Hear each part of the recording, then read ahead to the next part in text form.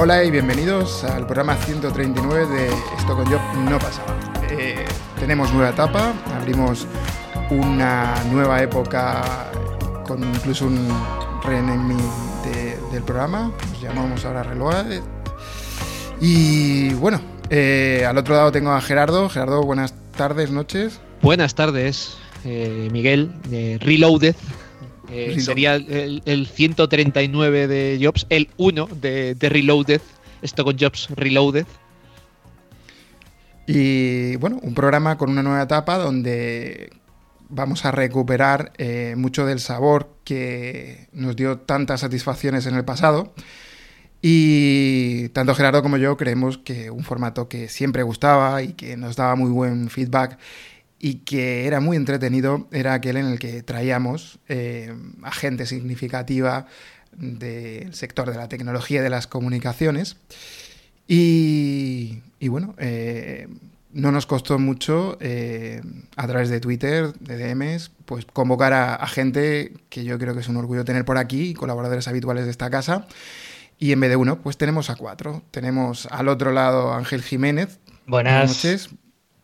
A Raúl Álvarez, buenas noches. Hola, buenos días. Buenas tardes aquí todavía. Todavía no. Buenos días o buenas tardes, Pedro Aznar. Hola, muy buenas, encantado de estar aquí de nuevo. Porque no te he preguntado, ¿tú estás en Barcelona o...? En Alicante. No lo sé. En Alicante. En Alicante, vale. Todo entonces, esto me ha pillado en Alicante, pero bueno, mismo uso horario. Mismo uso horario. Y un poquito más arriba de la península, Asier García Morato. Buenas, ¿qué tal? Hola, buenas. Pues aquí, pasando el confinamiento como se puede.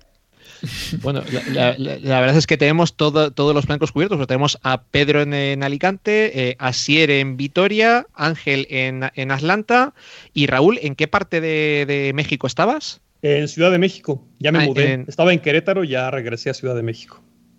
Pues tenemos todo el mapa cubierto prácticamente. Nos falta Asia, hay que conseguir a alguien de Asia. Bueno, pues el debate de hoy es sencillo. Creemos que cuando nos escuches, pues seguramente llevarás ya, igual que nosotros, varias semanas de confinamiento. Independientemente de donde nos escuches, seguramente la situación en tu región, en tu zona o en tu país no es la habitual. Esto se está viviendo pues de manera diferente, lo hablábamos antes fuera de micrófono, pero está claro que el mundo era de una manera y ya hay incluso ríos de tinta digital sobre el concepto de lo que va a ser el post-COVID.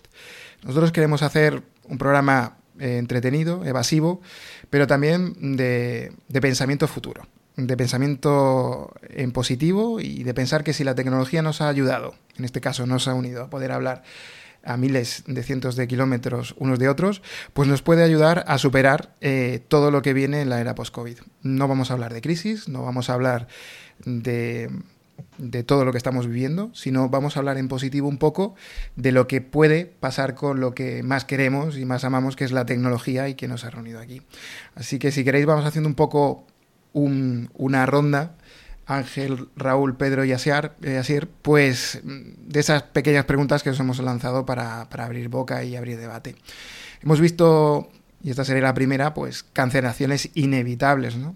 ¿Cómo parecen problemas del primer mundo esas absurdas discusiones sobre la cancelación de World Congress o la del I.O. de Google y inevitablemente la WWDC de Apple? ¿Creéis que serán capaces estas empresas de sobreponerse a todo esto? Y igual que hemos hecho muchos profesionales, pues muchas empresas, que el teletrabajo no les afecte a ese desarrollo, o vamos a ver retrasos significativos en desarrollo de software, de sistemas operativos y hardware. ¿Qué opináis? ¿Empiezo yo, si queréis? Sí. Yo creo que evidentemente ha afectado. Es decir, lo estamos viendo en retrasos en los anuncios de Apple que hemos tenido estos meses. Pues está bien que hayan retomado un poco la actividad, pero son cosas que más o menos por rumores que hemos escuchado sabemos que hubieran venido un poco antes o que se han pospuesto o que están trabajando. O sea que evidentemente pasar a una rutina de teletrabajo cuando estás tan acostumbrado a trabajar en directo con otras personas, pues te va a costar un poco de esfuerzo y va a tener un impacto. Entonces, yo creo que sí. No quiero decir que vaya a cambiar completamente el calendario, ¿no? Vamos a seguir teniendo un nuevo iOS a finales de este año, vamos a tener un nuevo iPhone, pero desde luego algunos proyectos probablemente se hayan retrasado, aunque no sepamos de ellos y no vamos a saber que se han retrasado hasta mucho más adelante, y otros pues llegarán a lo mejor un poco más tarde de lo habitual, unas semanas más tarde. Ahora se está hablando de que el iPhone a lo mejor ya no se presenta en septiembre, sino en noviembre. Bueno, pues forma parte, digamos, de lo que es lógico, teniendo en cuenta cómo han cambiado las cosas, tanto en cómo trabajan estas empresas como en los proveedores de estas empresas, que es un poco el punto clave cuando haces hardware, ¿no? Los proveedores de Apple también han tenido problemas y tienen que adecuarse a esta nueva forma de trabajar. Raúl. Claro, coincido un poco con Ángel. Esto va a ser un parteaguas. Vamos a ver a partir de ahora nuevas mecánicas, nuevas formas de mostrar las cosas como antes. Nos tenemos que adaptar sí o sí, o sea, no nos queda otra opción. Y la parte de los eventos creo que es la que más va a sufrir en esos momentos. Todo es vía online. Hay empresas que están preparadas para esto, tienen la infraestructura para montarse eventos de ese tipo. Hay unas que no, tendrán que adaptarse a ese modelo y pues veremos parte de esos cambios en los próximos meses, en los próximos años, de hecho. Sí, yo aquí lo que veo un poco también es que, claro, esto está claro, como ha dicho Ángel, que afectará, por ejemplo, todavía se está hablando, bueno, se rumorea que quizás se retrase el lanzamiento del iPhone para que sea un lanzamiento presencial y no tengan que hacer una puesta en escena tan desangelada, ¿no? Como al final se hace todo online, directamente publicando la noticia en la página web. Yo creo que Apple es una empresa muy del escenario, ¿no? Y es muy importante esa conexión que tiene también, pues, bueno, con los periodistas que vamos a cubrir el evento, con esas primeras impresiones de tocarlo, de transmitir las sensaciones. Eso es complicado hacerlo ahora. Yo creo que ellos, desde luego, internamente tienen la tecnología para poder trabajar de forma cómoda con esto. El problema que tienen ellos es que, claro, lidian con cosas que son casi secretos de Estado. Hemos visto algunos artículos de que, bueno, hay gente que está probando en casa prototipos confidencialísimos de la empresa, con lo que, claro, también tienen que lidiar con eso, que sin duda, yo no creo incluso que se retrase solo lo de este año, yo creo que ya estará afectando al iPhone del año que viene, porque claro, ahora el iPhone de este año ya está hecho. Ahora en lo que están trabajando es en el iPhone del 2021. Entonces, claro, todo esto al final, hasta que no lleguemos a normalizar toda esta cadena, pues va a ser un problema a medio plazo como poco, ¿no? Y es lo que tienen que saber lidiar. Lo bueno, a mí me gusta, por ejemplo, que Apple, en el caso de que es la empresa que más conozco, haya mantenido sus grandes eventos convirtiéndolos en online. Como por ejemplo la conferencia de desarrolladores que tenemos ahora en junio, si no pasa nada. Y yo creo que la puesta en escena de estos productos que ha presentado durante estas últimas semanas era realmente una Keynote. Era la Keynote que esperábamos de marzo, que era el MacBook Air, el iPad Pro, el Magic Keyboard y el iPhone SE. Eso daba para la Keynote de marzo típica, que actualiza los productos que están más en background, que no están tan en los focos como el iPhone nuevo de cada año o los grandes lanzamientos de ordenadores, ¿no? O de Apple Watch. Pero bueno, lanzarlo así en cuentagotas también puede ser un poco una estrategia que ha cambiado con respecto a lo que ellos querían hacer, porque si juntamos todo lo que han presentado, al final estamos hablando de Apple cada 2 semanas prácticamente.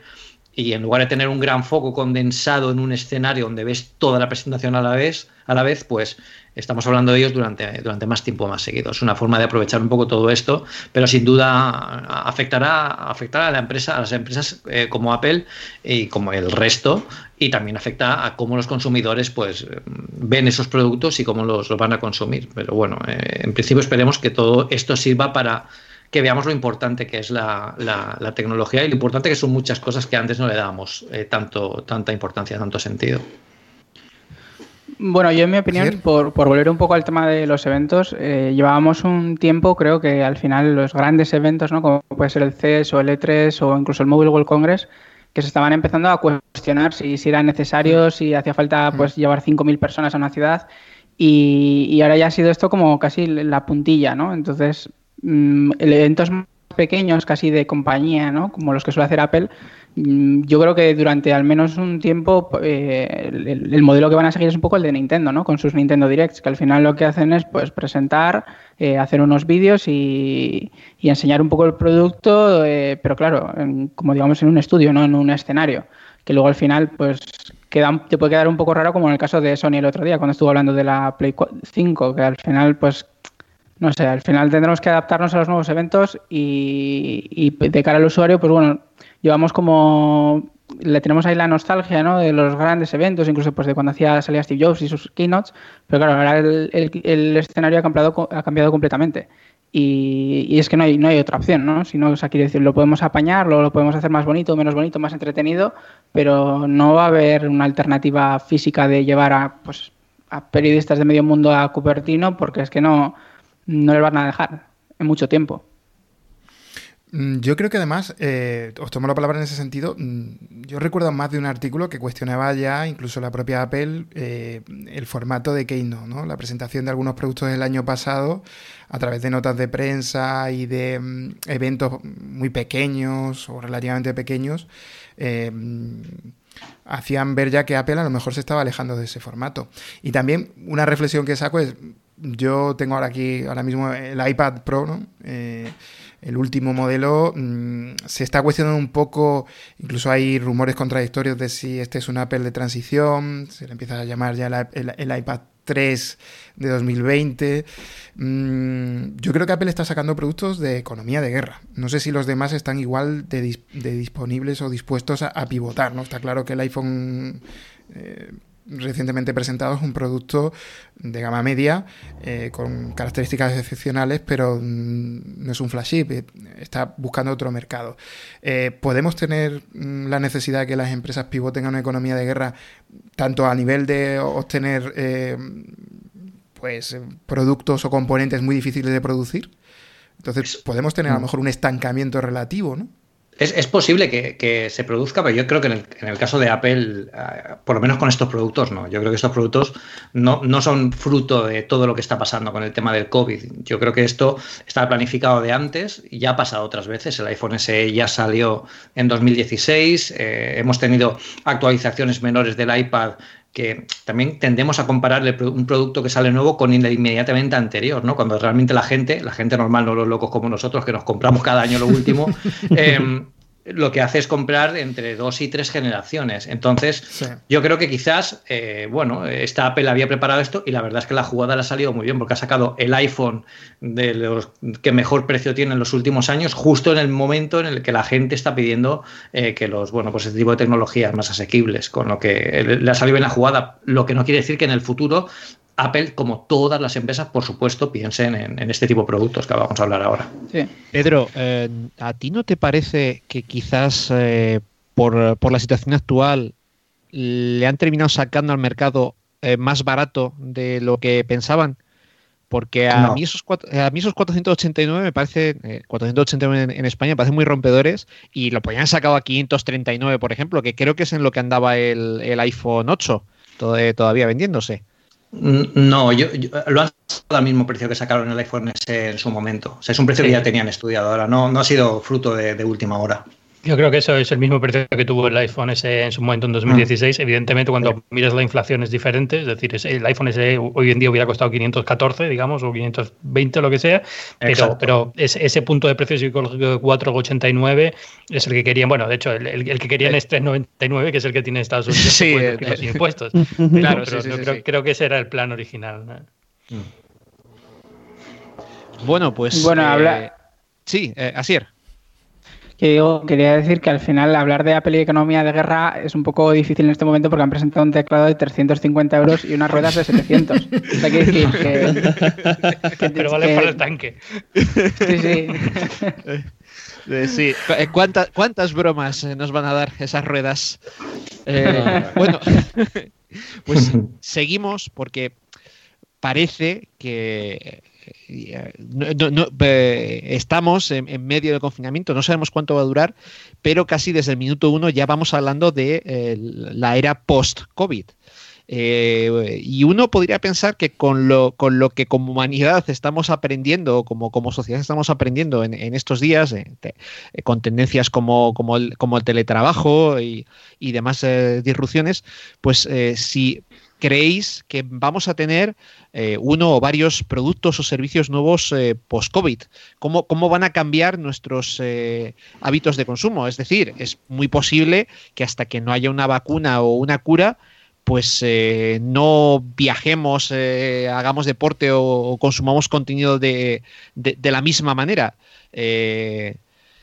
¿Cómo lo ves, Ángel?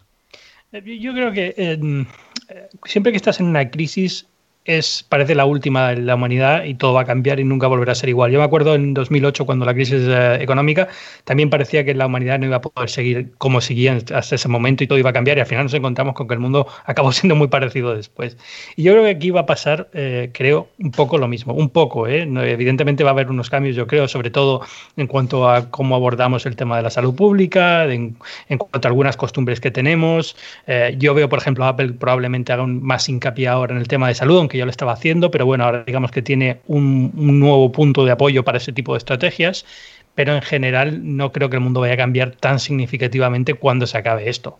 Cuando se acabe esto, que pues como tú dices, falta que haya una vacuna, falta que esté controlado de alguna forma, a lo mejor no hay que esperar a la vacuna si está suficientemente controlado, pero hay que esperar ese momento. Entonces, cuando llegue, sí, algunos cambios en el consumo, algunos cambios en la forma de ver el mundo, pero no creo que sea tan significativo y creo, vamos, te digo, todo esto es mi opinión personal, que recuperaremos una sociedad que es muy parecida a la que teníamos antes, con algunos cambios muy menores, pero que no van a ser tan grandes como una disrupción enorme de la sociedad o el estilo de vida que llevamos. Sí, yo, por la parte que me toca de México, yo veo un cambio muy significativo. Hasta antes del COVID, se calculaba que menos del 10% de las empresas permitían el teletrabajo. En México es un problema el tráfico y todas las empresas solicitan que sus empleados se vayan a la oficina. O sea, y ahorita con este cambio mucha gente está empezando a trabajar desde casa, y es un cambio que ha venido para bien porque han descubierto nuevas herramientas, las videollamadas, teléfonos, o sea, muchísimas cosas que antes no se contemplaban. Entonces, México siempre ha sido como muy renuente a los cambios, y con esto ha sido como un cambio que ha venido para bien, y esperemos que se quede, porque al final beneficia a todos, tanto a la economía como a las personas. Otro tema es el caso del e-commerce, del comercio electrónico. Mucha gente no está acostumbrada por desconfianza a comprar vía internet, y ahora han visto que hay una infinidad de servicios que se pueden usar en estos momentos y que son ideales para estas situaciones. Sí, yo de las crisis siempre se dice que hay que sacar algo bueno, y yo lo que espero, sinceramente, que de esta crisis saquen todos los fabricantes de webcams, de los móviles, de los portátiles, que se pongan las pilas, empezando por la que me toca a mí, que es Apple. O sea, yo he tenido que montarme unas movidas muy, muy, muy heavies para poder tener una buena calidad de vídeo en los Apple Esfera Live que estamos haciendo, con un NDI conectado con un iCam Live que se me desconectaba. He tenido que hacer peripecias que en mi vida he tenido que hacer para tener una buena cámara, porque aquí no tengo ninguna DSLR. Y la verdad es que yo creo que sí que afectará, como dice Ángel. Yo no creo que suponga un gran cambio, porque al final la humanidad somos muy ceporros para este tipo de cosas y nos acostumbramos, nos olvidamos muy pronto de estas crisis, solo nos acordamos de ellas cuando estamos en ella. Pero ellos quizás sí que veamos algunos servicios nuevos o alguna adaptación de ellos que, bueno, pues mejoren, por ejemplo, las condiciones de teletrabajo. Yo también lo he notado en mis dos trabajos. Yo trabajo en Apple Esfera y dentro de un banco en la parte de consultoría tecnológica, y en los dos puedo teletrabajar. Entonces yo siempre he podido teletrabajar en ambos trabajos, pero había compañeros de otras profesiones o de otras empresas que hasta ahora no lo tenían permitido, no lo tenían instalado, y la empresa se ha puesto las pilas para proporcionárselo y, oye, están trabajando bien.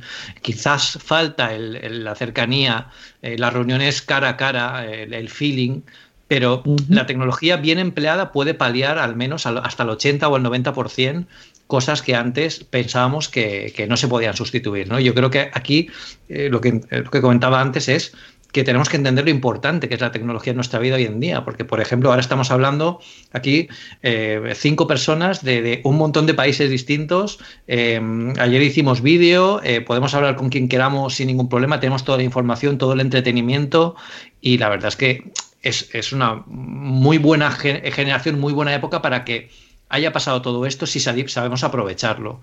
Productos específicos, yo creo que será inevitable pensar. De hecho, yo me sorprendí a mí mismo el otro día pensando, ¿y si esto vuelve a pasar, qué tendría que tener en casa?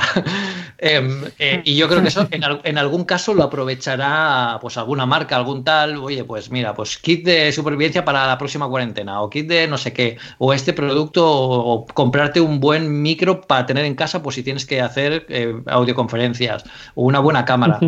Yo creo que cambiarán algunas cosas a pequeña escala, pero que no saldremos como una nueva humanidad pensando que todos somos geniales. De hecho, hace poco me contaba un amigo mío que ya está harto de sus vecinos, que tiene unas movidas tremendas con todos ellos y que odia ahora a toda la calle que antes ni los conocía. O sea, que WhatsApp no está. Pero bueno, yo creo que a nivel tecnología sí que sufriremos algunos cambios. Yo entiendo que para bien. Descubrimos lo de Zoom, por ejemplo. Y bueno, si todo sirve para transformar y entender mejor la tecnología y la relación que tenemos con ella, pues será bueno. A mí personalmente me ha sorprendido ver que al final llevamos como 20 años, ¿no?, hablando de la transformación digital, pero en esta crisis es como que muchas pequeñas empresas, ¿no?, pues pequeños comercios o gente que igual pues no era muy ávida con la tecnología, le ha servido para terminar de dar el salto. Entonces yo he visto por ejemplo, gente mayor hacer pedidos a la pescadería por WhatsApp o hacer la compra por medios que igual tú ni te imaginabas. Entonces, al final, igual tenemos la idea, ¿no?, de grandes e-commerce, ¿no? Pues tenemos a Amazon, luego aquí pues tenemos los repartidores, rollo pues Globo y demás, y ahora es como que las pequeñas empresas, ¿no?, pues el supermercado de tu barrio o la frutería o cualquier comercio está empezando a vender internet y de unas formas que, claro, que no son las tradicionales. O sea, no tiene una página web a través para vender todos los productos, sino simplemente pues atienden por WhatsApp, te preparan el pedido e incluso te lo llevan a casa. Y no es solo que esos comercios estén adaptando, sino que es que hay mucha gente que está haciendo por primera vez sus primeras compras online. O sea, ya es como... O sea, todo este rollo, ¿no?, de la transformación digital que llevamos contando tanto tiempo, ¿no?, que es como que ya pues ha calado de lleno en muchos sectores que hasta ahora pues la gente dice, oye, mira, yo es que no voy a comprar por internet porque no me fío, o porque, mira, es que no voy a comprar la carne o el pescado por WhatsApp porque yo quiero verlo, quiero tocarlo, y no sé, a mí me ha parecido sorprendente. Ahora no te queda otra. Es más por obligación que es más por necesidad que por obligación. Sí, como curiosidad, por ejemplo, yo en mi empresa somos poquitos y teníamos una oficina, aunque sí que es verdad que, bueno, mi jefe viajaba mucho y no siempre estaba y tal. La solución que hemos adoptado es, tenemos Zoom y le tenemos siempre abierto, silenciado, pero en todo momento nos vemos los unos a los otros. Y esto que puede parecer una chorrada, pero el poder verse da una sensación de, mira, pues no estoy tan solo. Aparte de que en cualquier momento, pues quitas el micro, oye, fulanito, esto que me dijiste, ¿qué tal? Y está haciendo que funcionemos bastante bien, la verdad. De hecho, pues nosotros nos estamos planteando si seguiremos teniendo oficina después. Y yo una de las cosas que sí me he dado cuenta es que, bueno, pues yo no tenía un buen sitio para trabajar en casa, y yo creo que esto a todos nos está pasando. Estamos descubriendo que esa silla que nos gustaba tanto, que era tan bonita, es súper incómoda para estar 8 horas sentada.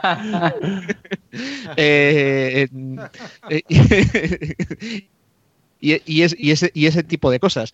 Entonces yo creo que una de las cosas que sí va a cambiar, pues yo personalmente, pues lo primero que voy a hacer cuando acabe esto es comprar una silla nueva, renovar. Por si acaso, fíjate lo que he dicho, por si acaso. Sí, no, yo tengo claro que compraré una silla nueva por si acaso y haré una serie de inversiones en material para no tener que traerme el monitor del trabajo para una... Sí, no sé si fui un poco previsor, pero yo justo 15 días antes de que empezase todo esto me llegó la silla nueva para casa. O sea, fue un point para...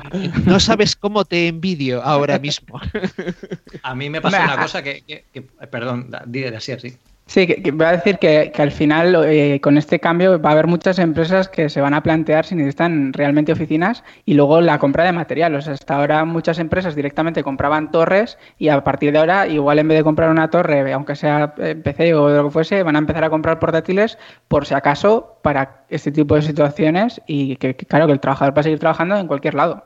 Es que las torres ya yo creo que están un poco pasadas de moda. Yo creo que hoy en día un portátil así normalito y una pantalla deberían estar. Yo tuve la suerte de que pedía BenQ un monitor para probar en casa para el nuevo MacBook Air, y un monitor 4K impresionante, y me llegó el segundo día de cuarentena. Digo, me ha salvado la vida. Este mes que lo tengo análisis.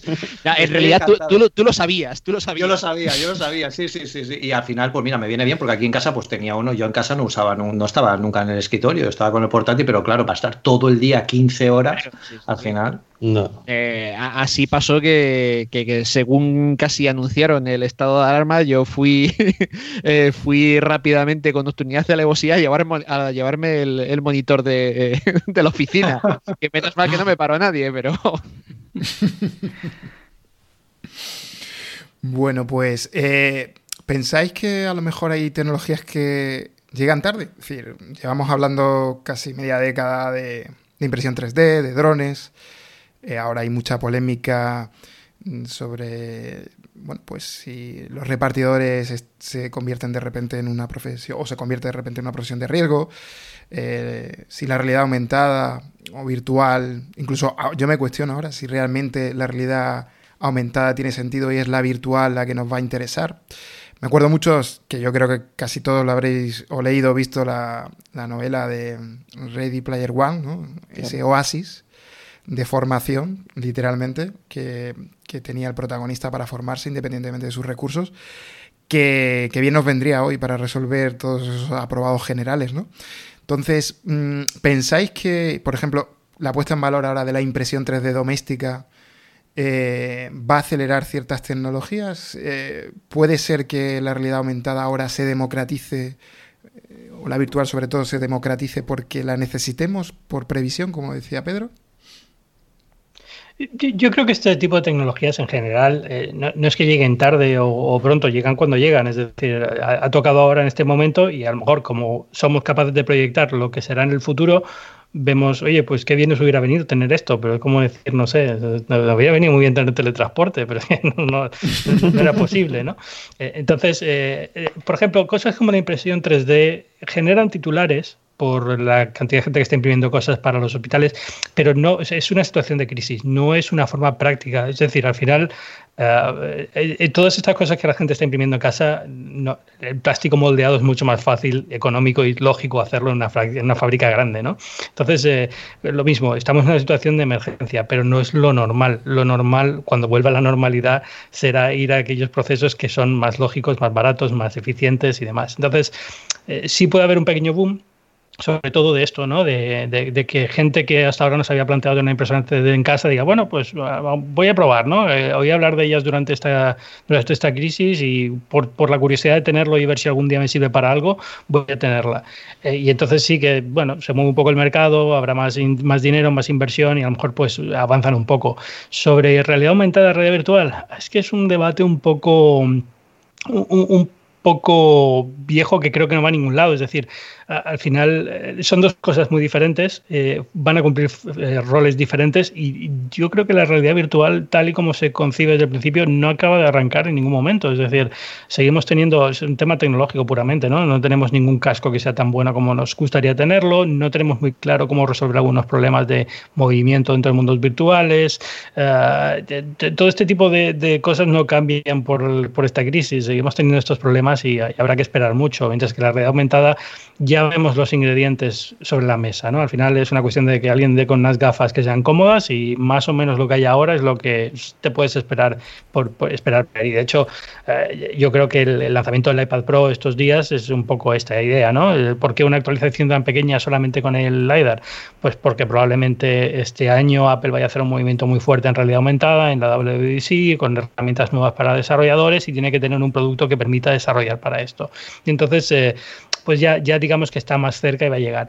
No creo que el coronavirus, a lo mejor estoy siendo súper escéptico pensando en la pregunta anterior y esta, ¿no? Pero de verdad tengo la sensación de que cuando esto acabe, toda esta preocupación que tenemos ahora va a desaparecer muy rápidamente. Sí cambiarán algunas cosas. Vamos a tener a lo mejor, pues, como decíais, más teletrabajo, más empresas planteándose si esto tiene sentido, más interés en ciencias médicas, en dispositivos médicos. Pero en general este tipo de tecnologías pues seguirá su curso, que era el que ya llevaba, y a lo mejor cambia un poquito, pero no mucho. Sí, completamente. Yo creo que la clave aquí es el precio. El precio y el que se tenga la capacidad de llegar a todas las personas. Ahora mismo la impresión 3D sigue siendo como muy de nicho. sigue ocupándose en centros médicos principalmente, y que es donde está sirviendo en estos momentos. Y el caso de la realidad virtual igual, o sea, para montarte un buen sistema de realidad virtual necesitas una buena PC y un buen casco. Además, está muy centrado en casos muy específicos, o sea, tours en automóvil, tours de experiencias virtuales, tal vez, por supuesto, videojuegos y otras como tours al final.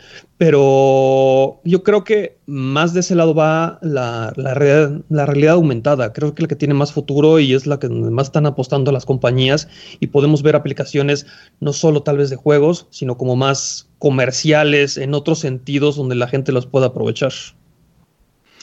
La realidad aumentada lo que tiene es que yo creo que es fácil de implementar tecnológicamente al nivel que estamos ahora mismo. No tenemos que crear un mundo nuevo desde cero, ¿no? Podemos utilizar el que ya existe y centrarnos solo en la representación que queremos manipular. Sin embargo, habitualmente hablamos de realidad aumentada y realidad virtual como enemigas, ¿no? Parece que sea una contra otra, una tiene que ser mejor que otra, y como dice Ángel, son completamente complementarias y distintas. O sea, la realidad ampliada está focalizada en muchos procesos de creación industrial, en muchos procesos creativos, de hecho, en general, también para juegos. Yo creo que también aquí sacaremos el verdadero potencial de todo esto cuando tengamos algún accesorio vestible que podamos aprovecharlo al máximo. Por accesorio me refiero a gafas, que sería lo más lógico, porque ahora, bueno, lo que hace el iPad Pro nuevo es completamente alucinante. La oclusión que consigue con el escáner LiDAR es una pasada. No es aún perfecta, pero es bastante buena, y se podrían conseguir auténticas maravillas si lo tuviéramos en la cara, ¿no? Para usarlo más en el día a día. Ahora mismo es más, pues una anécdota. El otro día salía un vídeo recursivo que sale mucho en Twitter de cada cierto tiempo, que es una aplicación que tú enseñas la tarjeta de crédito y te pone en realidad ampliada lo que te vas gastando y lo que tal. Pero claro, es que eso lo estás viendo en una pantalla del móvil. ¿Por qué no entras en la aplicación del móvil? Al final es importante encontrar la tecnología, pero más importante aún es encontrar los casos de uso que le den valor a esa tecnología. Y por eso precisamente pienso también que el tema de las impresoras 3D, también, como dice Raúl, va a ser muy de nicho. A mí ahora mismo, si me hace falta fabricarme, no sé, pues un teclado en 3D, pues ¿qué queréis que os diga? Yo no me compro una impresora 3D y aprendo a manejarla y me compro los hilos para hacer. Yo me lo pido en Amazon y lo tengo aquí mañana y ya está. Yo creo que sí que es útil, por ejemplo, también en procesos industriales, en centros médicos. Ahora estamos viendo que tiene gran valor para adaptar mascarillas a ciertos usos, pero para el día a día de un usuario normal todavía no ha llegado esa fantástica tecnología que, por ejemplo, nos prometía Star Trek. En Star Trek van a una especie de microondas y dicen tarta de fresa con no sé qué, pum, y te sale. Eso a mí sí que me interesaría tenerlo, pero mientras tanto no. También os digo una cosa.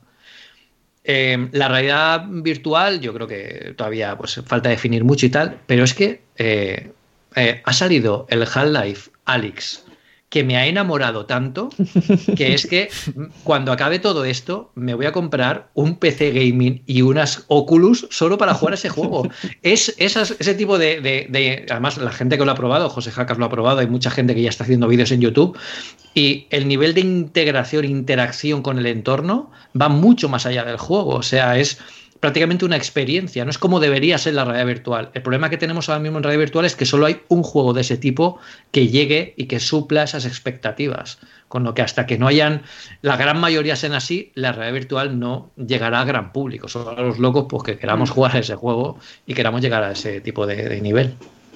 Sí, yo estoy totalmente de acuerdo. Hay algunas tecnologías que, yo que sé, pues por ejemplo la impresión 3D, que nos lo vendían como las impresoras normales, ¿no? Que todo el mundo iba a tener su impresora 3D en casa y en vez de pues comprar un repuesto te lo ibas a imprimir en casa. Pero la cosa es que, como habéis comentado antes, que es que los costes no tienen ningún tipo de sentido, porque te cuesta imprimir el botón del teclado que está roto, pues 10 euros casi. O entre lo que te has gastado y lo que lo vas a usar, al final el coste es altísimo. Pero donde yo, por ejemplo, conozco algunos casos de empresas que están usando impresión 3D y, claro, al final ahí es donde está un poco el nicho de sentido. Pues vamos a hacer un prototipo porque nos lo pide pues una empresa aeronáutica y tenemos que hacer una llave muy específica que solo vamos a hacer 15 llaves. Pues en vez de hacer los moldes pues los moldes para inyectar metal, lo hacen con impresión 3D. Incluso se ha hecho impresión 3D con titanio, que he visto yo una llave de titanio impresa en 3D y es alucinante porque es que no pesa nada y es simplemente algo, o sea, increíble. ¿Qué cuánto cuesta la llave de titanio? Pues esa prueba que hicieron me dijeron que costaba unos 1.200 euros imprimir una llave de titanio. Claro, quiero decir, es que, quiero decir, ¿tiene un sentido para quién? Pues, por ejemplo, pues para una empresa aeronáutica enorme que necesita 15 llaves para poner una puerta, un tornillo que tiene una forma súper concreta y demás. Pero claro, ahí es donde está un poco la gracia o la lógica de la impresión 3D, que te permite hacer series muy cortas de gran calidad. Y claro, lo que pasa es que eso no lleva a titulares. Los titulares que vemos es pues adaptar máscaras y demás, pero eso no tiene ningún tipo de sentido imprimirlo, porque la producción de inyección de plástico es mucho más barata. Y luego en el caso de la realidad aumentada, más de lo mismo, porque al final estás cogiendo muchos ejemplos que es físicamente incómodo usar un iPad, un iPhone para, pues lo que comentaba antes Pedro, pues para ver cuánto has gastado en la tarjeta de crédito. O sea, necesitamos un hardware que realmente se adapte a esas necesidades, porque si no, la realidad aumentada al final se queda, pues eso, pues para juegos como Pokémon o alguna aplicación súper concreta, pues que podría ser o de accesibilidad o de otro tipo de usos. Como curiosidad, yo tengo impresora 3D, la tengo aquí a escasos centímetros míos. Y bueno, a raíz de la crisis y de la falta de EPIs para los sanitarios, se formó una serie de grupos de gente con impresora 3D por toda España, y cada capítulo local iba coordinando los esfuerzos. Entonces aquí pues, se decidía un diseño concreto para que fuera más fácil de imprimir y demás.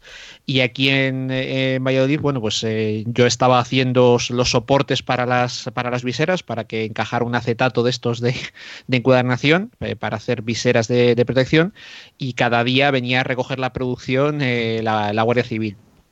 Bueno, estábamos consiguiendo los de Valladolid entre 1.000 y 2.000 diarios, y hemos estado así funcionando hasta que una empresa hizo un molde y empezaron a sacar 6.000 diarios. Bueno, oye, pues mira, hemos servido para aguantar hasta que han hecho el molde.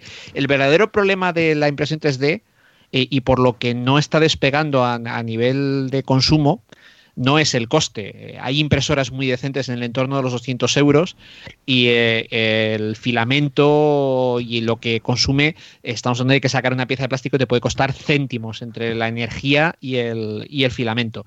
El verdadero problema es el conocimiento. Afinar una impresora 3D es muy complicado. Tienes infinidad de parámetros que tocar en el programa, en el slicer que genera el código para la impresora, y luego tiene que estar muy bien ajustada, muy bien mantenida, recalibrarla cada X tiempo. Ahora, no, claro, es un coñazo. O sea, yo porque soy un friki y me gusta el tema, pero de hecho había por ahí en un foro de impresión 3D, ha habido bastante, en Estados Unidos hubo bastante polémica porque tú te puedes llegar a imprimir una pistola en 3D, y querían prohibirlo, y estaban diciendo no, dejar que lo permitan, porque cuando el que se quiera comprar una impresora 3D para hacer esto se frustrará, y es de la manera que no habrá un tiroteo. Sí, pero lo que comentas del precio al final es cierto, es decir, te puedes llegar a unos precios, digamos, aceptables para el producto que estás fabricando, pero no deja de ser algo que, en este caso, por ejemplo, en una emergencia, pues sí, ha sido muy bueno que hubiera gente que pudiera fabricar este tipo de soportes de visera hasta que hubo una alternativa, pero en general no hay una razón lógica de peso para tener una impresora 3D, porque ya te digo, o sea, si yo soy como, no sé, ahora Steve Troughton Smith, ¿no?, que le da por pintar miniaturas de las de Warhammer y demás, pues hombre, para ese tipo de gente es una revolución, porque yo recuerdo gastarme auténticas millonadas en piezas de plomo para pintar de Warhammer, y ahora lo pienso y digo, bueno, una impresora 3D me hubiera inflado imprimir sin problema ninguno toda una colección, pero en general son casos muy, muy nichos, es decir, la mayoría de la gente no necesita imprimir una pieza de plástico nunca, casi nunca, y cuando la necesitas se va a la ferretería y aunque cueste un poco más pues lo suple, ¿no? Y mientras que de otra forma lo que tú dices, tiene que tener una habitación en casa exclusivamente para la impresora, y no toques mucho la habitación, ni hagas mucho ruido, ni te des un golpe a la mesa, porque a lo mejor tienes que recalibrarlo todo desde cero. No, tanto luego, como eso no, pero por ahí andamos. Por eso, entonces es como, bueno, pues está bien, ¿no? Quiero decir, todo este tipo de cosas al final, pues oye, a lo mejor las impresoras dentro de 10 años son mucho más fiables, más ligeras, más económicas, económicas, más fáciles de tener en un cajón y usarlas cuando las necesites y tiene más sentido, pero aún así yo creo que este tipo de crisis consigue que más gente sepa que existen, que hay una cosa que se llama una impresora 3D, que la puede tener alguien en su casa y que sirve para fabricar cosas, pero más allá de eso no cambia mucho, no altera mucho, digamos, los casos de uso, porque no ha creado una necesidad. O sea, si dijeras es que nunca se pudo fabricar un soporte para viseras de otra forma y ahora se puede y todo el mundo debería tener una en casa porque todo el mundo va a necesitar un soporte de viseras tarde o temprano. Entonces, bueno, en ese caso hubieras creado una necesidad de algo que solamente esto lo puede suplir, pero mientras no llegues a ese punto es complicado lo de la impresión 3D. Con todo, o sea, yo entiendo a quien le gusta este tipo de cosas porque yo también tengo un hobby muy raro, es que al final somos 4 y se sostienen porque somos 4 dispuestos a gastar mucho dinero, pero es complicado convertirlo en un producto masivo. ¿Qué me vas a contar?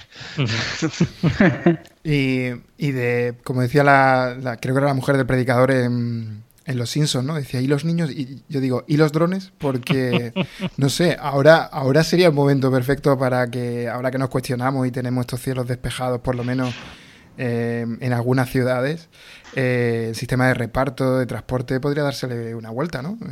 Eso está sería el momento perfecto para darle. Ahora mismo, la policía el otro día estaba persiguiendo terrazas con gente volando drones, y para que eso funcionara ahora mismo debería existir una mínima regulación de cómo hacer ese tipo de reparto, ¿no? Unas normas de circulación para drones o algo así que todavía no está regulado. Y también habría que ver cómo funcionan, porque aquí con tanto cable que hay tendido por las calles, antenas y tal, el dron tendría que ser, vamos, como habéis mencionado antes a la película de Ready Player One, bueno, el libro, que la película es lamentable, y habría que ver cómo funcionan esos drones.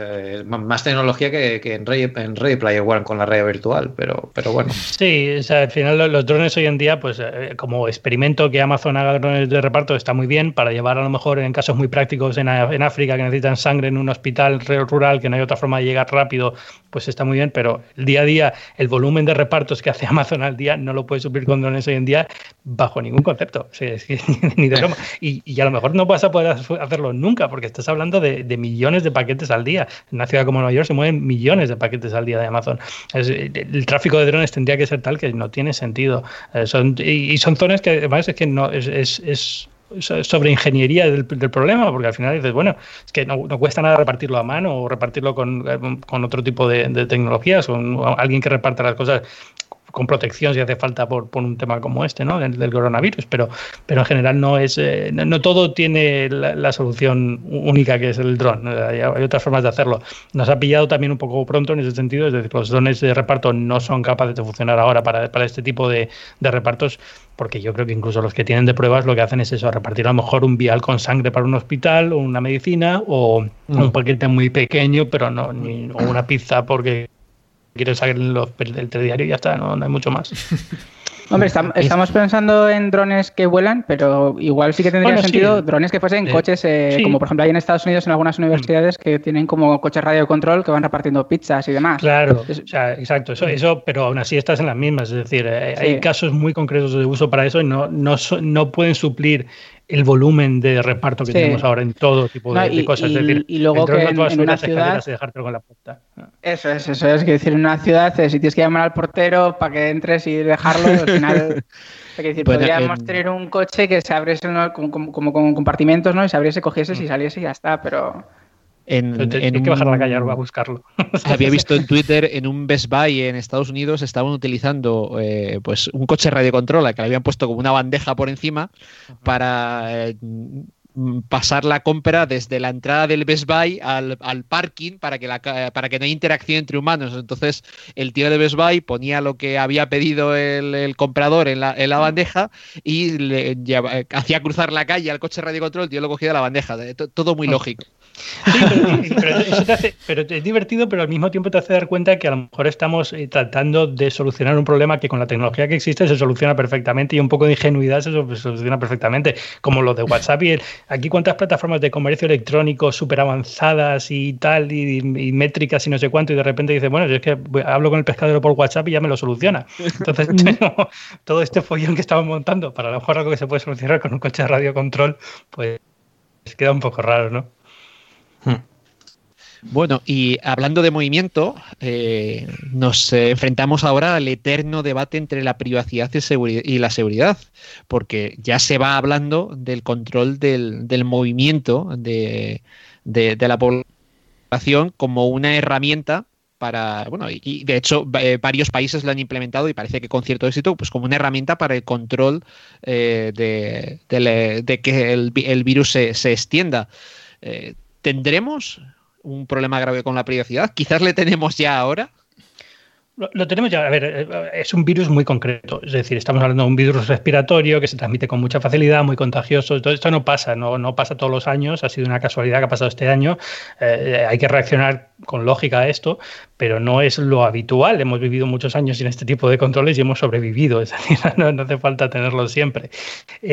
Lo que sí es interesante, yo creo, en este sentido, no es tanto lo del control de movilidad, que ya digo, es coyuntural para este caso concreto. Espero que no sea algo permanente. Pero sí esta idea de que ha salido ahora de Google y Apple del contact tracing, ¿no? Que yo creo que es algo que sí se puede utilizar y que se puede hacer respetando la privacidad. No quiere decir que sea 100% infalible, no quiere decir que no surja más adelante alguna fórmula en la cual un gobierno pueda utilizarlo de una forma nefaria o algún tipo de tercer actor que lo utilice, digamos, para malos fines, pero en general, tal y como está planteado, demuestra que hay una forma de hacer las cosas que se puede hacer con privacidad y al mismo tiempo permitir este tipo de situaciones de control, no de control, porque la palabra control suena como muy mal, pero de trazabilidad, ¿no? De saber con quién has estado, de cerca de quién has estado, si es importante saberlo, por alguna causa concreta. Aquí yo creo que el tema de la privacidad siempre ha estado presente y es súper importante, pero creo que esta implementación de Apple y Google se me hace, creo que de las mejores ideas que he visto en los últimos años. O sea, ha funcionado muchísimo y no solo también con ellos. Por ejemplo, aquí el gobierno de la Ciudad de México contrató a Facebook. O sea, Facebook aquí en México es una bomba, o sea, todo el mundo lo usa. E igual, o sea, todos los días hay una conferencia de prensa del gobierno mexicano donde anuncian cómo se ha movido la gente en las últimas horas. Porque en Facebook le pasan unas métricas de si la gente sigue en casa, si la gente ha salido a trabajar, cómo se ha movido la gente a sus trabajos, si se ha movido en coche, si ha salido caminando, si ha salido a comprar en los centros comerciales o en los supermercados. Se me hace muy buena herramienta en este uso, pero como dice Ángel, o sea, hay que ver el tema de que puede haber agujeros de seguridad en un futuro o que el gobierno se quede con eso y lo use eventualmente para otras situaciones. Es donde estamos en esa cuerdita floja donde no sabemos si puede ser para mal, puede ser para bien o que un gobierno tenga acceso a esa información, ¿no? Entonces eso pues al final lo veremos con el tiempo. Sí, yo creo que la alianza de Apple y Google llega en un momento que yo creo que nos pilló a todos de forma inesperada y a todos nos tranquilizó mucho, sinceramente, que esté Apple en la ecuación, porque si hubiera sido Google y Facebook, pues qué queréis por Dios, ¿sabes? Hubiera sido distinto. Ya no es porque yo sea afín a la marca, ¿no? Pero yo creo que la solución que han propuesto es la mejor solución con la tecnología que hay ahora mismo sin tener que implicar grandes cambios en nada. Y yo creo que la baliza que proponen es bastante segura a nivel de privacidad porque no se comparten realmente datos más allá de grandes masas de movimiento, que es donde se concentra la población, y eso nos da muy buenas gráficas y son las gráficas que realmente son buenas para este tipo de control de cuando tenemos que gestionar una gran población, ¿no? Pero bueno, lo que no cabe duda es que yo creo que si algo aprendimos del 11S, y yo creo que aquí seguro Ángel tiene un montón de opinión sobre esto porque ha vivido allí muchos años, y es el tema de que este tipo de crisis nos van a servir para quitarnos un poquito más de privacidad. Ya pasó en el 11S, ha pasado en otros momentos también de la historia, y con esto, pues bueno, pues tendremos que implementar nuevos sistemas de control, aunque sea de temperatura. Cuando viajemos, los que viajamos un montón, yo ya estoy pensando que vamos a tener que pues eso, llevar la aplicación que justifique que hemos estado sanos, que no hemos pasado por el virus, que no hemos estado cerca de nadie, que tenemos la temperatura correcta. Vamos, que ahora, Ángel, para pasar las aduanas nos vamos a tirar. Sí, un ratito, sí. Exacto. Eso es más o menos lo que yo creo que va a impactar todo esto en tema de la privacidad, ¿no? Que nos vamos a tener nuevas medidas que nos van a suponer molestias pero no va a ser nada tan grave como nadie nos va a pedir déjame tu móvil a ver tus datos personales, sino que va a ser muy a grande escala. Lo único que, bueno, pues yo los datos que tenga Facebook por ahí guardados, pues tampoco me fiaría mucho de ellos, que solo esté entregando las métricas de movimiento de la masa, ¿no? Igual entrega algo más, pero bueno, ahí ya son elucubraciones. Yo el sistema de Apple y Google lo veo muy bien, me parece una muy buena idea y me parece muy bien que las dos grandes que están ahora liderando el mundo de la movilidad se pongan a esto porque son quienes tienen que hacerlo. Yo creo que los gobiernos deberían apoyar mucho a las marcas en este sentido. Yo en este sentido también me gustaría decir que al final, o sea, no es que me alegre, pero creo que es un buen momento, o sea, hemos llegado a este tipo de solución, ¿no? De control de población, ha llegado en un buen momento porque hay mucha gente que ya está como muy concienciada con la privacidad, ¿no? O sea, ya hemos visto pues, lo que ha pasado con Facebook, lo que ha pasado con Facebook y lo que ha pasado con Facebook. Y al final estamos en una situación en la que mucha gente que tiene una voz, ¿no? En el mundo de la tecnología, está como muy concienciada con el tema de la privacidad, entonces es muy difícil que nos intenten hacer tragar, por así decirlo así de algún modo, una solución que, claro, que te permita pues decir dónde estás en todo momento, con quién has estado hablando, o sea, algo que ya sería pues régimen totalitario total. Porque, claro, lo que pasa con este tipo de herramientas es como lo que pasa con el cifrado. Que al final, si hay una puerta trasera, es muy fácil que alguien, de forma malintencionada, sea un gobierno, sea un hacker o sea quien sea, se pueda hacer con eso y causar un gran daño. Entonces, que Google y Apple saquen una solución que va a estar integrada en todos los dispositivos para que no tenga que venir la Unión Europea, para que no tenga que venir China, para que no tenga que venir Estados Unidos, a hacer cada uno su propia solución con más o menos privacidad y con más o menos control, pues al final es un poco como ponerle ciertas puertas al campo para que, bueno, pues nos vamos a tragar el control durante cierto tiempo, pero tampoco va a ser algo excesivo. Y bueno, solo hay que ver lo que pasó aquí en España cuando las operadoras cedieron los datos de control de movimiento al Estado, que al final se montó una bastante gorda. Bueno, pues yo creo que habéis mencionado a la bicha de Facebook y ahora toca hablar de las fake news, ¿no? Como creadores de contenidos y como periodistas, pues supongo que tendréis una opinión muy consolidada. Y yo, sinceramente, como educador, sobre todo en ámbitos de competencias digitales, a veces tiro la toalla, porque yo no acabo de encontrar si hay realmente una vacuna. Hablábamos antes de la vacuna del COVID-19. Para que la población tenga un poquito más, solamente un poquito más de criterio a la hora de expandir a través de redes digitales las fake news. Es decir, esto ya ha venido para quedarse. Es decir, ¿tienen nuestras democracias o nuestros sistemas que convivir con la falta de criterio de la población civil y, por supuesto, con las intenciones maliciosas de quien genera este tipo de tráfico de información? Yo diría que sí, es decir, no es que haya venido para quedarse, es que siempre existieron, lo que pasa es que ahora la situación de distribución de noticias es diferente, ¿no? Entonces, venimos de un mundo en el que estamos acostumbrados, en el que siempre había actores que, digamos, eran los que decidían qué noticias eran importantes y qué noticias eran relevantes para la población y los canales estaban más o menos controlados, es decir, al final la gente veía las noticias en la televisión o leía el periódico todos los días, pero no había acceso libre a noticias generadas por cualquiera en cualquier sitio. Entonces esto es un poco lo que ha cambiado ahora. Eso es bueno, porque cuanta más voces siempre es bueno. También hay una parte mala, que es esta de es más fácil que las noticias falsas se distribuyan masivamente. Lo que tú dices, no creo que haya vacuna, pero sí hay inmunidad de rebaño. Es decir, al final es una cuestión de van a ser un periodo duro hasta que la sociedad descubra cómo reaccionar a este tipo de cosas y siempre que tengamos la idea de, bueno, es que al final las noticias falsas o la propaganda y este tipo de cosas acaba siendo poco beneficiosa para incluso los que la consumen y la distribuyen. Entonces, cuando eso pase, de una generación, 2 generaciones, digamos que ya empezará la gente a darse cuenta de que no tiene sentido hacer esto, no tiene sentido distribuir esto, hay que tener en cuenta voces que sean que tengan autoridad para hablar de estas cosas y demás. Pero ya te digo, es un tema de...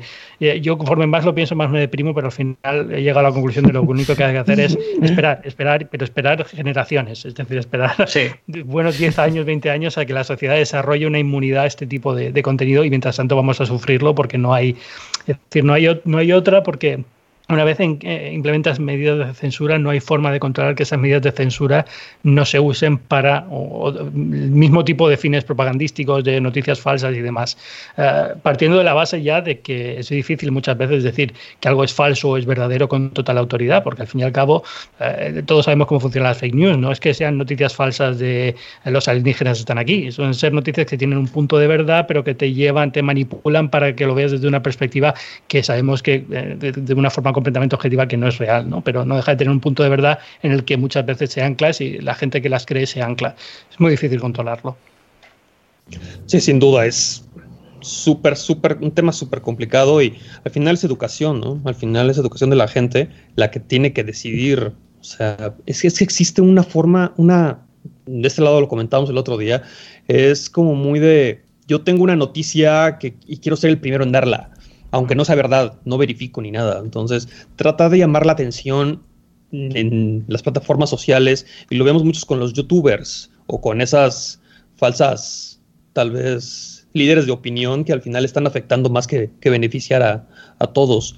Porque hay mucha gente que los sigue, mucha gente que les cree, cuando la verdad no es así. O sea, debe haber otras voces que tenemos que seguir, y al final es educación. Yo lo veo de ese lado. Sí, yo creo que aquí se ha juntado la tormenta perfecta, ¿no? Que es un escenario apocalíptico de ciencia ficción que no imaginaba nadie, que es el vehículo conductor perfecto para cualquier tipo de rumor imaginado o por imaginar, ¿no? Hemos tenido desde curas al coronavirus con lejía y con distintos elementos que hay por casa. Ahora tenemos la paranoia de que si el virus lo ha creado China en un laboratorio secreto, porque allí tenía un laboratorio secreto y tal. Y ahora a mí me están llegando, por ejemplo, en estos días me llegan que ya me han llegado filtrados, ojo, filtrados por WhatsApp con falta de ortografía, cuál es el plan del gobierno para el fin del confinamiento. Pero me han llegado como oye, 3 o 4 planes distintos. Y hay algunos PowerPoints que están muy bien, que el que se lo haya currado, digo, y que igual te ficho, que si lo haces todo así esta es una buena presentación. Pero quiero decir, claro, es que son muchos ingredientes y yo veo que es muy jugoso, como dice Raúl, pues a lo mejor para generar amarillismo en titulares, en canales de YouTube que viven de este tipo de cosas, pues atraer a la gente, porque la gente está además en casa y solo puede hacer otra cosa de consumir contenidos digitales.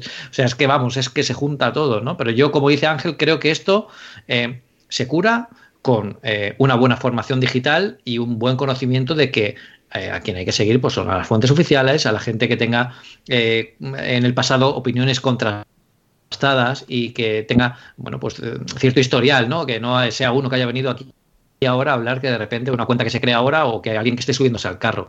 Eso va a ser difícil, pero es el escenario perfecto para que precisamente estas fake news sean un nuevo virus en sí mismo. Sí. Al final lo que ha pasado con la democratización de los medios de comunicación es que cualquiera puede ser periodista, puede ser comunicador, puede ser líder de opinión. Y al final, pues muchos nos reímos, ¿no?, de los que estudiamos periodismo, que a ver para qué sirve, si tiene alguna utilidad. Y una de las cosas básicas que te enseñan siempre es que a la hora de hacer cualquier tipo de información siempre tienes que leerlo, tienes que contrastarlo, y una vez que ya estés seguro de que es así, pues o que tú lo has entendido bien, entonces es cuando lo compartes. El problema que pasa con las fake news es que pues hay gente pues que estamos, como han dicho antes, pues que es una tormenta perfecta, que la gente está muy preocupada, la gente está asustada, la gente tiene incertidumbre, y cualquier cosa, o para mal o para bien, que les pueda hacer un poco de tilina al corazón, pues enseguida pues caes de lleno en la trampa. Y yo he visto, pues aquí en Vitoria hemos tenido casos, pues a mí también me ha llegado como a Pedro, los BOEs, ¿no?, con planes, incluso algunos, que es que encima, lo ves y dices que la historia se cae por su propio peso. Es que, o sea, le ha pasado, o sea, le ha llegado el BOE, o sea, una filtración de un BOE, que está, la verdad que está perfectamente hecho, a una concejala de un pueblo de Cantabria. La concejala se lo ha pasado a los vecinos. Y claro, esto es lo que va a pasar, pero es una filtración del ministerio que no hay que compartirlo, por favor. Y luego, además, reconfirmando que todo es verdad, audios, y claro, tú ves el BOE y dices, pero si tiene una marca de agua de la cadena SER. O sea, ¿cómo puede ser que una filtración del ministerio a la de concejala del pueblo me venga con una marca de agua de la cadena SER? O sea, quiero decir que es que al final, joder, hay que tener un poco de decir, oye, mira, pues lo leo, ¿puede ser verdad o no? Joder, pues vamos a mirarlo en alguna fuente que esté un poco contrastada, ¿no? Yo creo que como sociedad tenemos que hacer ese ejercicio como personas, ¿no? Que es un poco costoso, ¿no? Pero es que al final es tan simple como buscar algo en Google, que es que no tampoco te tienes que hacer una investigación periodística. Y luego, pues eso, pues como decía Ángel, pues poco a poco nos iremos dando cuenta de que nos llegan muchas cosas que es que son auténticas trolas.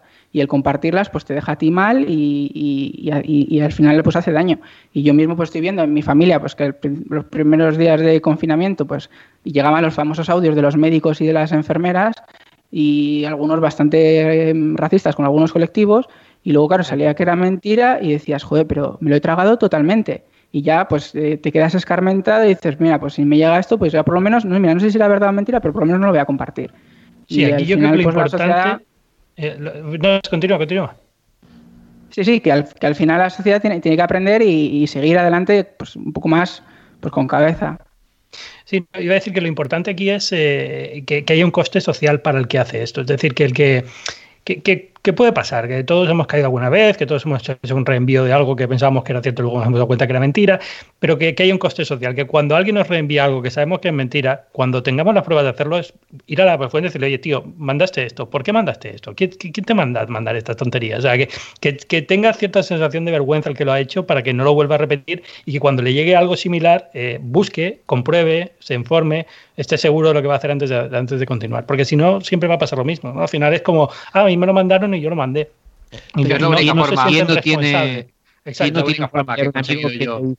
que te dice, no, si sé que no es muy allá, pero yo lo mando por si acaso. Por si acaso. Claro, Sí. ¿Qué tengo que perder si es mentira? Pero si es verdad, te he salvado la vida porque te he dicho que mañana iban a cerrarte no sé qué. Y es como, no, lo que estás haciendo es crear pánico ante toda la población, no me ha salvado la vida. Pero aquí tenéis que usar... La técnica buena aquí es usarlo contra ellos mismos. O sea, es decir, a estos grupos de la familia que tenemos o de los padres del cole, de los que tengáis hijos y tal, decir, bueno, yo conozco a Apple y sé, como yo les reporte este mensaje que has enviado, igual te cierran el iPhone, ¿eh? Te lo digo para que lo sepas. Pero ya podemos usarlo como dice Asier, ¿eh? Para decirle, bueno, que igual no es verdad, ¿eh? Yo te lo digo por si acaso. No me estáis viendo porque es poca, pero lo estoy tecleando en mis grupos donde estoy.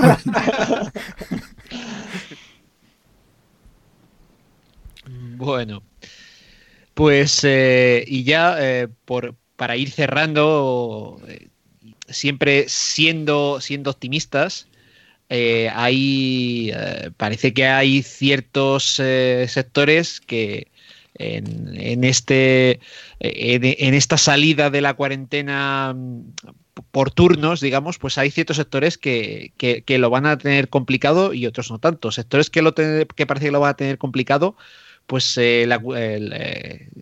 espectáculos, el deporte, que puede pivotar de los gimnasios a las clases por vídeo, la preocupación por la salud.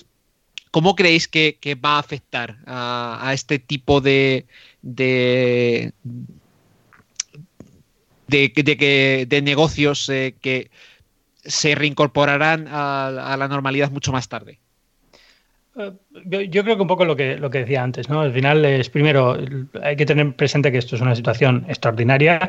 No es, aunque mucha gente hable de esto, es el nuevo normal. Hombre, es el nuevo normal ahora, pero no va a serlo siempre. La sociedad seguirá evolucionando y cuando esto, digamos, que el nivel de miedo haya rebajado, ya no haya tanto peligro, pues las cosas más o menos volverán a retomar su cauce normal. No todos los negocios van a sobrevivir, pero los conceptos de negocio sí. Es decir, a lo mejor el restaurante de la esquina no sobrevive a esto, pero la idea de un restaurante va a seguir existiendo, evidentemente. Con lo cual volveremos a tener restaurantes. En los gimnasios, lo mismo. Vamos a ver a lo mejor un giro, como tú dices, a clases más online o gente más acostumbrada o que ha descubierto que puede hacer perfectamente una rutina de gimnasia en casa y no tiene que ir al gimnasio y tiene muy buena predisposición para ello, pero también habrá mucha gente que se ha dado cuenta que eso no es para él y que la única forma que va a poder hacer ejercicio es si sigue yendo al gimnasio porque era lo único que le mantenía, ¿no? Una rutina que le mantenía y que podía hacer, ¿no? Yo creo que esto no va a cambiar tampoco tanto como creemos que va a cambiar tal y como están las cosas ahora. ¿Que cambiará? Sí. Algunas cosas van a moverse. Cine es lo mismo. Durante mucho tiempo no vamos a poder ir al cine. Muchos cines no van a sobrevivir a esto. Muchos grupos de salas de cine. La idea del cine evidentemente no va a desaparecer y cosas como Netflix han adquirido más relevancia ahora, pero no quiere decir que vayan a dejar de existir la industria del cine como existe y van a hacer estrenos y demás. Por supuesto, vamos a seguir viéndolos. Yo creo que eso es una cuestión de si son 6 meses, si es 1 año, si son 2 años, si hay que esperar una vacuna y luego 1 año más, pero volveremos a esa normalidad hasta cierto punto, un poco cambiada, a lo mejor más conscientes de temas de salud, más cautos cuando vuelva a pasar algo de esto. A lo mejor sí que sobrereaccionamos la próxima vez que haya un evento que no sea tan grave, pero pensamos, uy, esto va a ser lo mismo, todos a casa, ¿no?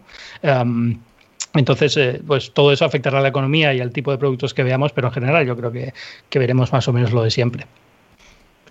Sí, totalmente. Es, como dice Ángel, es adaptarnos ahorita a la situación actual. O sea, no, unas cosas se van a quedar, unas cosas obviamente van a evolucionar, unas van a desaparecer, pero no creo que haya mucho cambio. Yo creo que al final se van a quedar cosas que al final ya tenemos y estamos usando. O sea, los videos de YouTube para hacer ejercicio en casa ya estaban. Ahorita tuvieron un pico, pero al final algunas personas lo van a usar diario, otras no, otras van a regresar al gimnasio. Igual con los cines, muchos prefieren ver las películas en su casa, otros en una sala de cine. O sea, yo digo que se va a adaptar y va a cambiar en medida de lo que la gente vaya necesitando y conforme vayan saliendo del encierro todas las personas. Yo creo que incluso podríamos complementar ambos mundos, ¿no? Yo, por ejemplo, en casa, os decía que me había ido en Alicante. Mi padre tuvo un problema en el corazón a principios de año, por eso me vine a Alicante a un proyecto aquí para poder ayudar un poquito. Y bueno, pues yo compré una bicicleta estática para que lo tuvieran, junto con que además es una bici para que hiciera ejercicio y deporte aquí, porque claro, no puede salir a la calle, es paciente de riesgo, y estuviera un poco más, pudiera moverse más. Y yo creo que ese descubrimiento de, oye, se pueden hacer cosas en casa que antes no pensábamos que se podían hacer y nos íbamos a un gimnasio y tal, pues ahora podemos hacer, pues mira, los días que llueva, pues me quedo en casa haciendo el deporte que hacía antes cuando estaba confinado, y pero para ciertas cosas pues prefiero ir al gimnasio, pues porque bueno, hay más máquinas, puedo hacer más cosas, o prefiero que me dé el aire libre, ¿no? Yo creo que aprenderemos muchas cosas de cosas que se podían hacer en casa y cosas que echamos de menos fuera, y que en principio esa conjunción de ambos mundos puede ser interesante. Aquí el problema, que Ángel lo ha comentado, es el tema de todo el tema de la cultura que se va a cerrar, porque claro, esto está afectando frontalmente a la cultura. No estamos yendo al cine, no estamos yendo al teatro, y claro, si el tema ya estaba complicado antes, pues ahora se va a complicar más, ¿no? Yo creo que las plataformas de streaming ahora aquí están ganando enteros. Yo he descubierto, por ejemplo, en esta cuarentena, Filmin, que no lo había probado, y como pusieron una de mis series favoritas, Halt and Catch Fire, me suscribí este mes para probarla y estoy descubriendo titulazos que no sabía que tenían. Y esta semana mismo decían, no sé qué película era, mira, esta película iba a ir al cine, pero en Filmil te la ofrecemos para verla en casa dentro de nuestra plataforma de vídeo bajo demanda para que la puedas alquilar directamente como si fueras al cine, incluso más barato, para que la veas en casa, ¿no? Yo creo que aquí va a haber un poco una normalización de ciertas cosas y un echar de menos también a lo que hacíamos antes, pero llegaremos a cierto equilibrio, quizá no ahora en el corto plazo, pero sí cuando esto, pues cuando ya sepamos un poco cómo evoluciona todo esto, ¿no? Porque estamos en una situación tan inusual que todo son pura adivinanza de lo que va a venir. Sí, yo estoy de acuerdo. Al final, la cultura española es una cultura de estar en la calle, de quedar con la gente, de ir a los sitios y demás. Entonces, que aunque nos vaya a costar unos meses retomar la normalidad, pues no, yo creo que no vamos a perder esas ganas de conectar, de tocarnos, de hablar y demás. Lo que sí que está haciendo esto es, pues igual que ha hecho con las empresas, que les ha descubierto que no hace falta tener una oficina y que vayamos todos a trabajar al quinto pino y que cada uno pueda hacerlo desde su casa, pues va a haber mucha gente que igual, pues mira, pues oye, tenía una Smart TV y no sabía que podía haber películas de estreno en su casa. O estamos descubriendo que podemos hacer streaming y aprender un mogollón de cosas y hablar con la familia y demás. Ahora, también estamos en una situación que está todo como explotando demasiado. O sea, que yo, por ejemplo, en mi familia hacen todos los días una videollamada de 1h30, además a las 8. O sea, hoy me he escapado. ¡Ostras! Hoy me he escapado de la videollamada para hablar con vosotros. Y digo, joder, pero no, o sea, no hablo de mi familia, de mis padres y yo, no. Me hablo de mis padres y sus hermanos, mis primos. O sea, os podéis imaginar que nos juntamos 15 o 20 en el Skype. Es un coñazo tremendo porque no nos escuchamos, hay un ruido tremendo. Pero claro, yo digo, pero si es que de normal no hablamos tanto. O sea, que hay veces que quedamos para cenar toda la familia y no nos hablamos tanto. Quiere decir que nos hacemos los grupillos, ¿no? Y cada uno habla con los suyos. Entonces, bueno, pues en ese sentido, pues ahora se está todo como potenciando demasiado, ¿no? Y ahora hay gente que dice, ¡guau! Es que estoy haciendo deporte todos los días con las clases de no sé quién en YouTube. Digo, pero tú no has corrido en tu vida. Hombre de Dios, por favor. Estás haciendo aquí unas flexiones que te estás poniendo más rojo que un cangrejo. Es que no tiene ningún sentido. Entonces, bueno, hay que mirarlo un poco todo con perspectiva, que ahora igual hay gente que está descubriendo todo lo que se puede hacer en Internet y igual nosotros pues ya decimos, pues hombre, claro, sí, es que es claro que se podía. Pero luego no se va a usar tanto y luego igual hay gente pues que sí que se anima a hacer deportes de casa, pero luego no van a ser todos los que están ahora. Aquí ojo con la gestión de las expectativas, porque sí que es cierto que hay mucha gente que, bueno, hablas con ellas y dices, bueno, ya te has sacado 3 carreras, ahora estás cuadradísimo, vamos, eres el prototipo de perfecto del hombre del Renacimiento. Habrá que verlo cuando acabe la cuarentena, porque, a ver, yo intento hacer deporte en casa lo que puedo, pues mira, me salgo a pasear por la terraza, lo que puedo hacer, pero claro, algunos saldremos porque aquí lo que podemos hacer en casa es consumir internet y comer, o sea, no podemos hacer más cosas. Y yo no sé vosotros, pero estoy haciendo mucho. Nosotros hacíamos deporte antes. Sí. Yo lo echo de menos. Yo sí que era de salir a correr y ir al gimnasio porque te da más disparidad de máquinas y no te aburres tanto en el gimnasio. Además, oía mucho podcast en el gimnasio, me distraía y tal. Y aquí en casa no tengo todas las posibilidades y claro, estoy más limitado. Y yo sí que he hecho más en falta ahora todos los días que he podido salir a correr y he pensado, es que hoy no me apetecía, saldré mañana. Pues cada uno de esos días ahora me estoy arrepintiendo. O sea que igual, mira, también sacamos algo bueno de eso, que luego cuando esto abran, bueno, quizás salgo el primer día y el segundo digo, bueno, pues ya mañana. Ya sí, eso ya. Bueno, pues yo creo que para cerrar el programa, que me habéis ido descartando cualquier cambio, mejora o progreso, que yo esperaba que por lo menos heredáramos de esta época de confinamiento, pues hay voces también muy alarmistas que hablan de la finalización o de la muerte de la globalización, ¿no? De ese sistema económico donde las empresas ya no pertenecen a países, sino que pertenecen a nichos de consumo y se cuestiona incluso que las empresas vuelvan a localizar producción, ¿no? Leía un artículo, no sé si era en Sataka hace poco, como el gobierno japonés estaba intentando estimular a las clásicas empresas de fotografía para que volvieran o trajeran la producción a territorio nacional otra vez. ¿No veis entonces un retroceso en la globalización ni un cambio radical en esa movilidad ni en la economía que hemos tenido hasta ahora, no?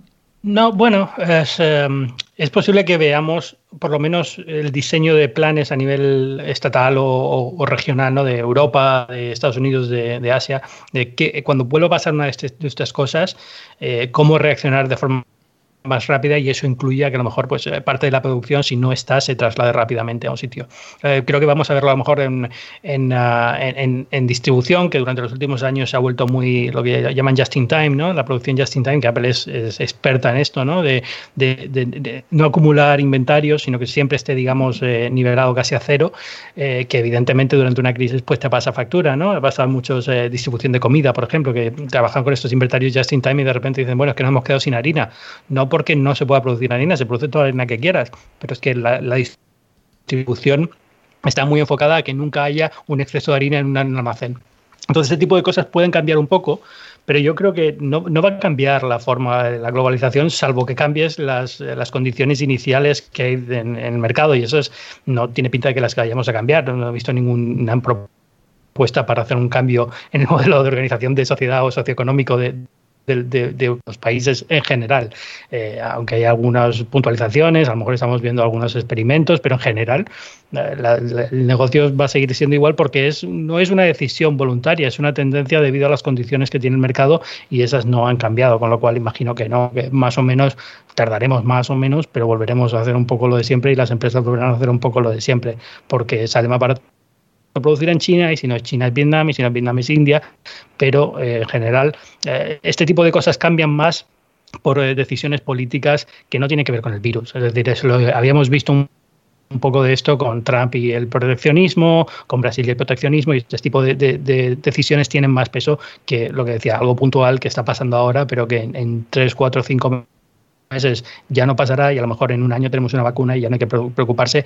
Y si puede volver a pasar, porque puede volver a pasar y habrá planes para prevenirlo, igual que los había antes y aún así ha pasado, pues no van a ser una cuestión de vamos a cambiar por completo a la sociedad para que no lo vuelva a pasar, porque es muy difícil. Yo creo que ese tipo de cambios no estamos hablando de... Voy a hacer algo que está fatal, que es comparar el coronavirus con otra enfermedad, pero... por ejemplo, el H1N1, ¿no? La gripe porcina, que también causó millones de muertes, fue un evento global que ya casi hemos olvidado, pero que tuvo muchísimo impacto.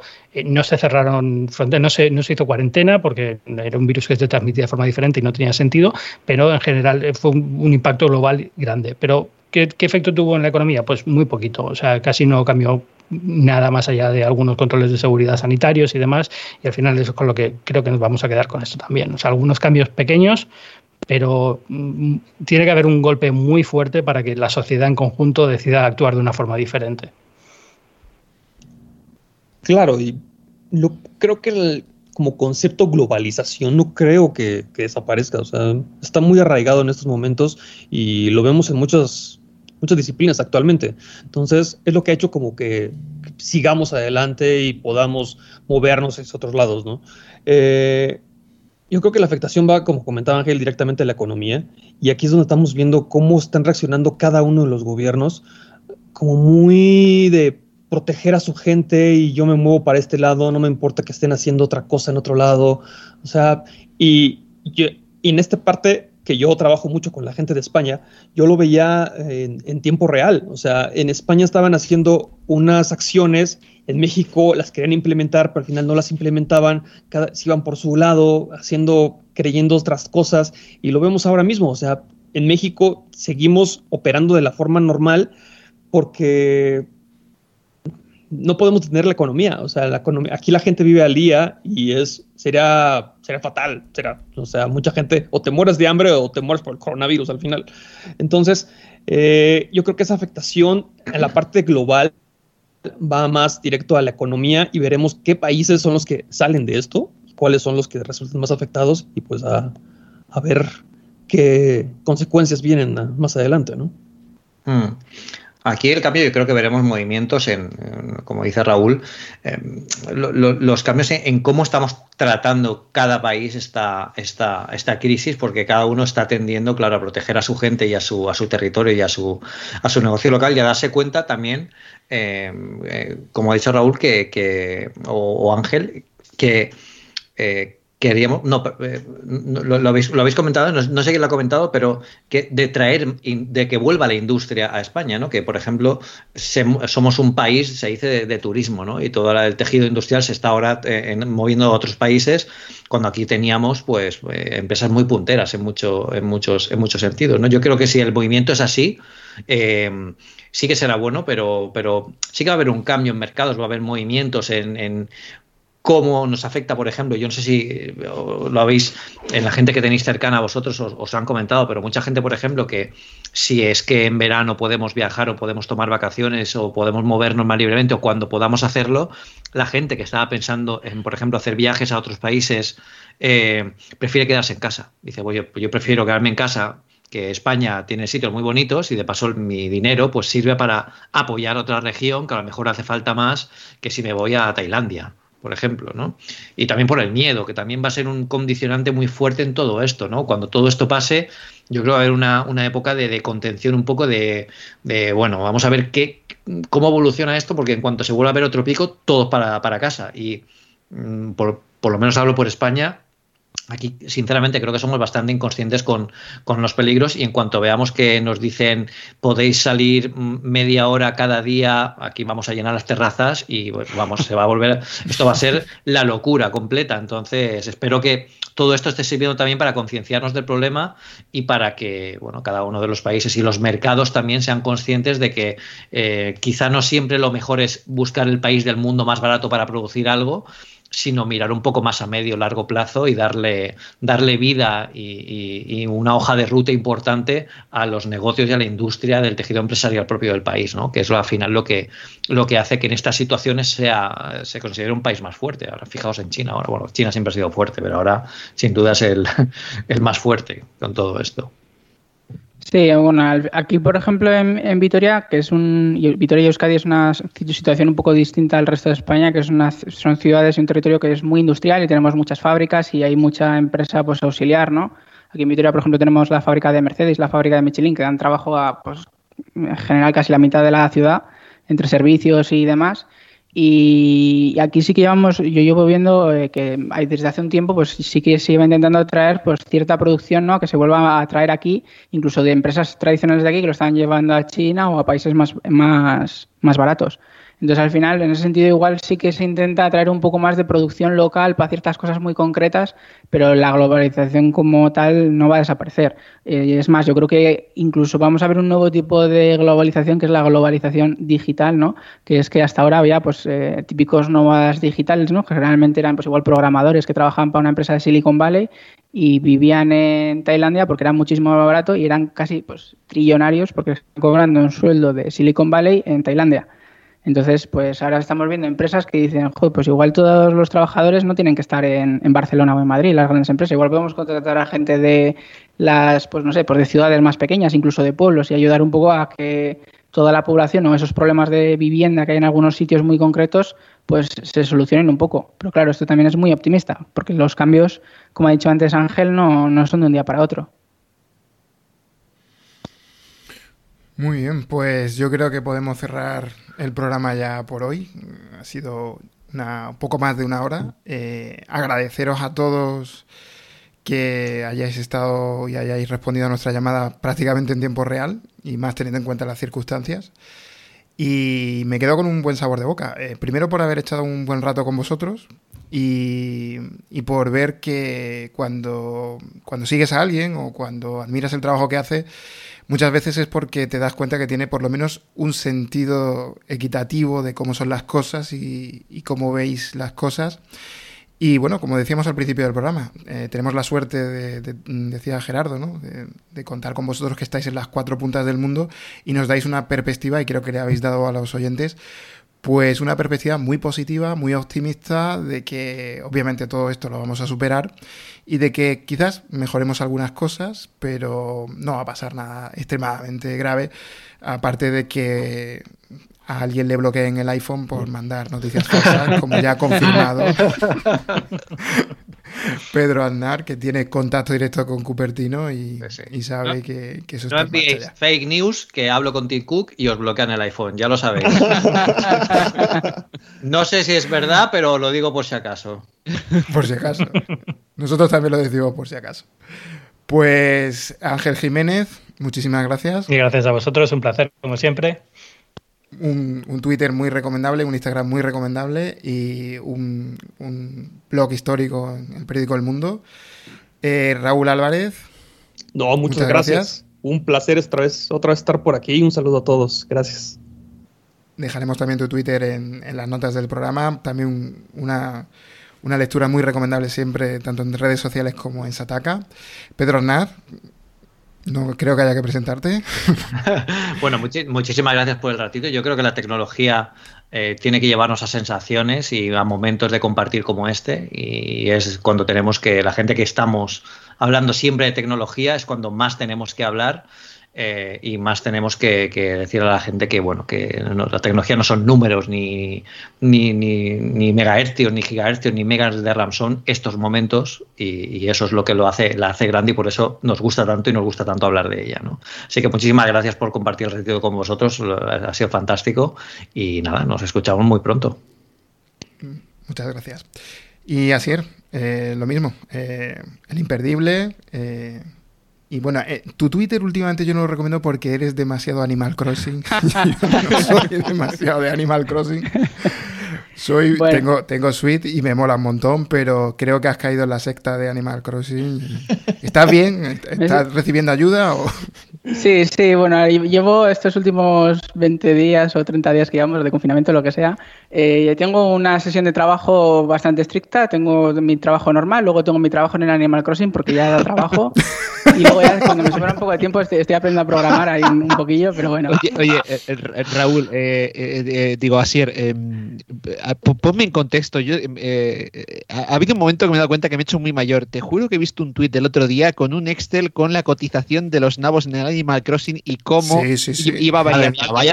Vaya frase, por favor. Os voy a hablar del concepto de tecnología. Y es que esta semana he descubierto una página web en la que vas metiendo todos los días los precios de los nabos, que es, digamos, las acciones que hay en Animal Crossing.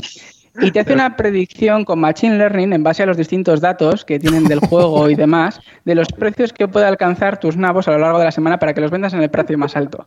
Ese es el nivel de friquismo que estamos hablando.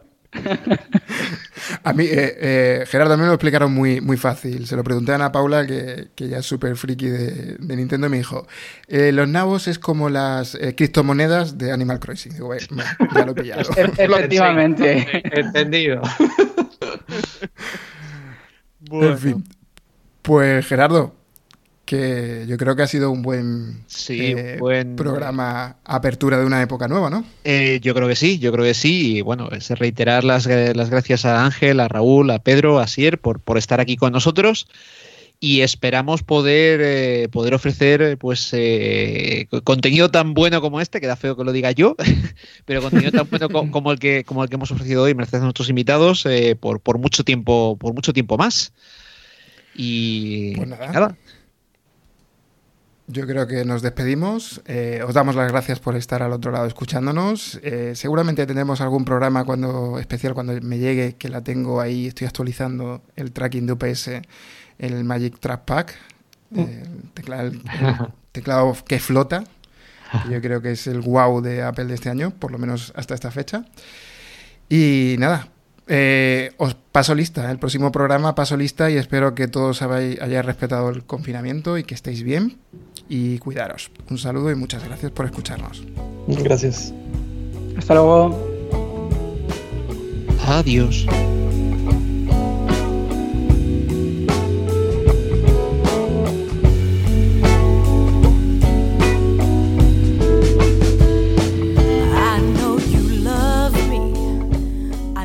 You